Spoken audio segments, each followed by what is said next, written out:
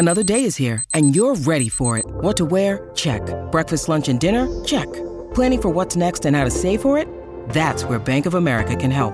For your financial to-dos, Bank of America has experts ready to help get you closer to your goals. Get started at one of our local financial centers or 24/7 in our mobile banking app. Find a location near you at bankofamerica.com/talktous. What would you like the power to do? Mobile banking requires downloading the app and is only available for select devices. Message and data rates may apply. Bank of America N.A., member FDIC. When you need mealtime inspiration, it's worth shopping Kroger, where you'll find over 30,000 mouth-watering choices that excite your inner foodie. And no matter what tasty choice you make, you'll enjoy our everyday low prices, plus extra ways to save, like digital coupons worth over $600 each week. You can also save up to $1 off per gallon at the pump with fuel points. More savings and more inspiring flavors make shopping Kroger worth it every time. Kroger, fresh for everyone. Fuel restrictions apply. Hello friends, welcome back to the podcast. We have hit the halfway point for season 3 of Enneagram and Coffee, which means 2 things. 1, it is time for me to take a bit of a break. And 2, after podcasting for 2.5 years, and 1.5 years of that being 5 days a week, the feed here is long, and there's a lot of content that you probably haven't even seen yet. So the solution to both of those problems is to re-upload some of my favorite episodes for the month of June. This month we're focusing on educational episodes, things to lay the groundwork of Enneagram knowledge so that we are all on the same page moving forward. Thank you in advance for understanding, and I cannot wait to create more content for you so soon. Today, we are finishing up our series going through each Enneagram type in detail. So we're going to run through a description of today's type, their motivations, fears, worldview, and more. I'll also give you common mistypes as well for the type. And today we're discussing type 9, the peacemaker. Now, before we jump in, I have to give you my work from home disclaimer. We are still self-quarantined, which means you might hear my little kid out there in the hall playing and enjoying his life. You might hear my husband walk around. You might hear neighborhood sounds of people walking their dogs, things like that. So just be warned. It's a funny time and, well, life happens and sounds happen. And I also have to remind you to check out my book, The Honest Enneagram. It came out this month, and I'm so excited to have it out into the world and in your hands. Seeing you guys share pictures just means the absolute world to me. And I get to read every single review that's left, and those words could not mean more on both a work level, but an emotional level. So thank you so much for taking the time. For those of you who take the time to review things that we put out, it means so much. If you're self-employed, you create all of this stuff, you hope people enjoy it, and you don't have a boss to say like, good job. And so when you get the feedback from the people who you're creating for, it really is kind of the only feedback that you get. And so it means a lot to me when people take the time to share their kind words. Now let's talk about type 9. So the motivation for type 9 is they want to create harmony in their environment. They want to avoid conflict and tension, to preserve things as they are, and to resist whatever would upset or disturb them. They fear loss and separation. Type 9s are empathetic, easygoing, and peaceful. In childhood, 9s learned that the best way to keep the peace was to minimize their own presence. They absorbed the idea that if they were to speak up and ask for what they need, then they would just be creating more problems. This can lead to a lifetime of learning to merge their desires with the needs of the room, a practice that ultimately makes the 9 quite likable, and also disconnected from a deep understanding of who they really are and what they want. Type 9s are conscientious, adaptable, selfless, and likely the most likable person that you know. 9s are in the gut or the anger triad. For type 9s, this can look like this inner fire that's kind of constantly being told to stay quiet. Like, okay, like that's a little much, like keep it chill, until one day it blows up. 9s tend to struggle with numbing out. It's an attempt to preserve peace of mind, and that can turn into shrinking of their desires, their preferences, and overall their feelings. They orient in the world with the belief that the world isn't a place in which they can share their strong opinions, preferences, and ideals. Because of this, they may not speak unless they're certain they have something worthy of sharing.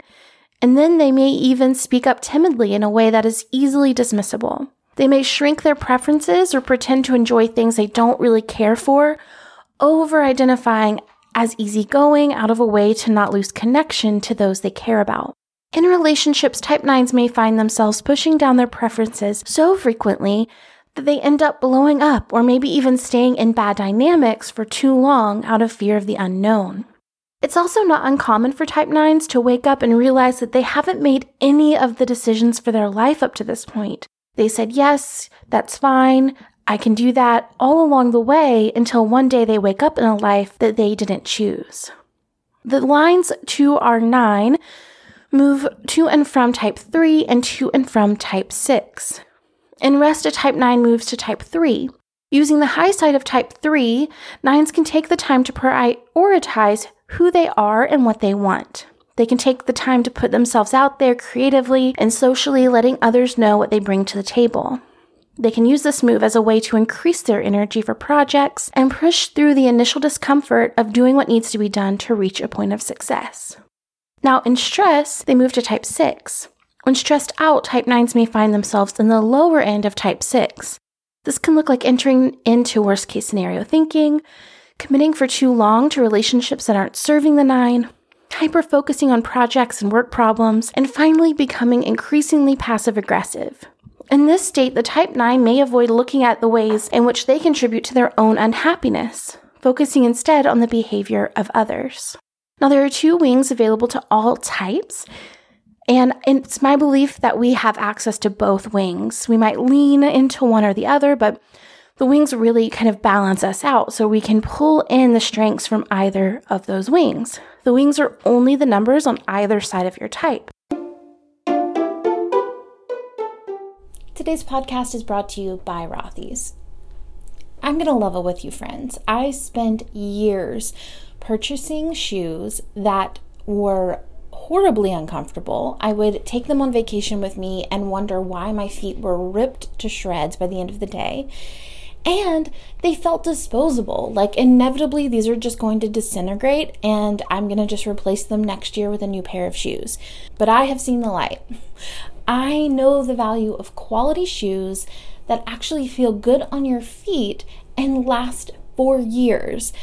And Rothy's are one of my favorite options, especially because they are sustainable. So these shoes are comfortable, sustainable, and they last forever. You can even machine wash them. And they're cute. I get compliments on mine all the time. Friends, we deserve better than disposable shoes that tear our feet apart. We and the planet deserve Rothy's. Your new favorite shoes are waiting. Discover the versatile styles you can wear absolutely anywhere and get $20 off your first purchase at rothys.com/egram. That's rothys.com/egram for $20 off your first order. So the wings that are available for type 9 are type 1 and type 8.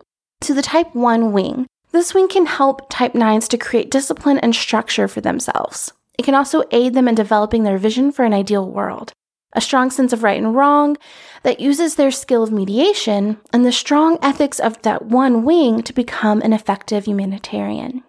Now the type 8 wing, using this wing can aid 9s in being more direct and upfront about what they need. It can aid them in setting healthy boundaries and communicating directly instead of passive-aggressively. It can also aid them in developing leadership skills and pushing through difficult tasks. So there are 3 subtypes available to every number. They're self-preservation, social, and sexual. There's a whole episode just on subtypes that'll kind of give you the rundown on what that looks like, but I want to talk a little bit about what this can look like for our type 9s. So the self-pres 9, they're more inclined to seek physical comfort. They participate in comforting activities, they appreciate routine. They're kind of concrete people who don't relate as much to abstract ideas or concepts. They want more alone time than the other subtypes of 9. They tend to be cheerful and fun-loving. They possess a stronger presence than the other 2 subtypes. They're also more inclined toward a little bit of a lavish lifestyle and are more likely to be stubborn or irritable. Now, the social subtype of 9 prioritizes the group needs above their own. They may be overly generous with resources to please the needs of the group. They have a deep desire to belong to the group and will do whatever it takes to fit in. They may be workaholics. They're very outgoing and energetic. They're kind of the best kind of leader, like a humble leader. They give of themselves unconditionally and can often be mistaken for a 3 or a 2. And then the sexual 9, they're more inclined to merge inside of relationships. They can take on emotions, feelings, and beliefs of those they are close to. They can lack a sense of structure and certainty in their life that they seek through other people. The least assertive of the subtypes is the sexual 9. They're kind, gentle, and even sweet. They may be so focused on meeting the needs of others that they neglect their own needs. Their center of gravity is surrounded by other people. They're really easily shifted and changed based off of who they're around. This type can look like a 4 or a 2.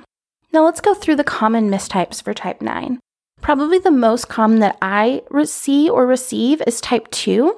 So the similarities between the two are that they're both positive thinking types. They're both aware of everyone around them, and they both kind of struggle with this people-pleasing tendency.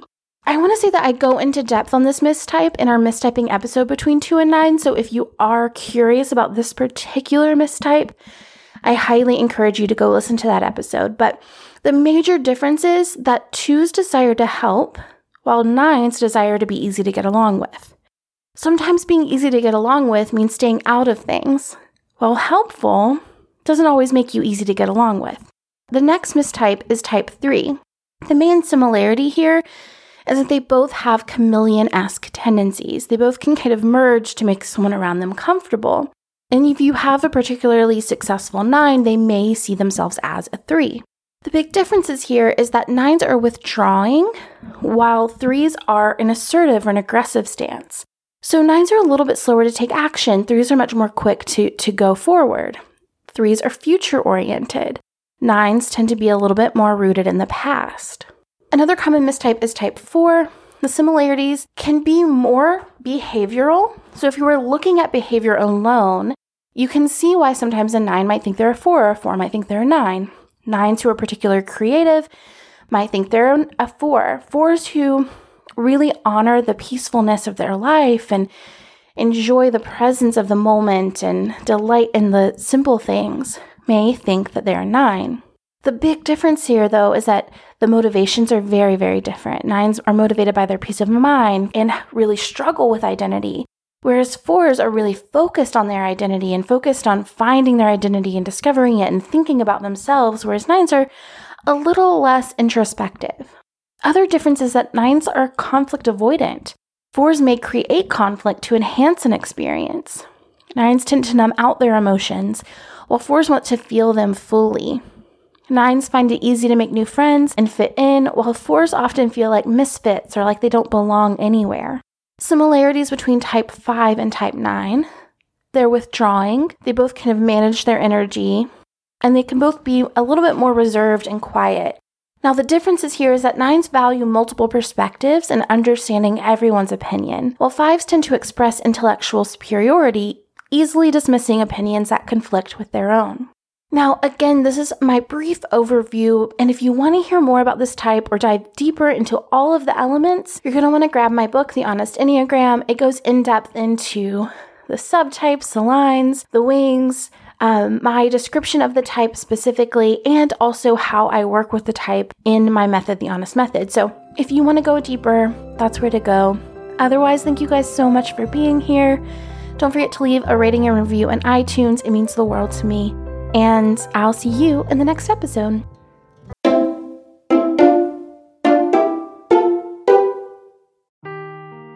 Seeking the truth never gets old. Introducing June's Journey, the free-to-play mobile game that will immerse you in a thrilling murder mystery. Join June Parker as she uncovers hidden objects and clues to solve her sister's death in a beautifully illustrated world set in the Roaring '20s. With new chapters added every week, the excitement never ends. Download June's Journey now on your Android or iOS device, or play on PC through Facebook Games.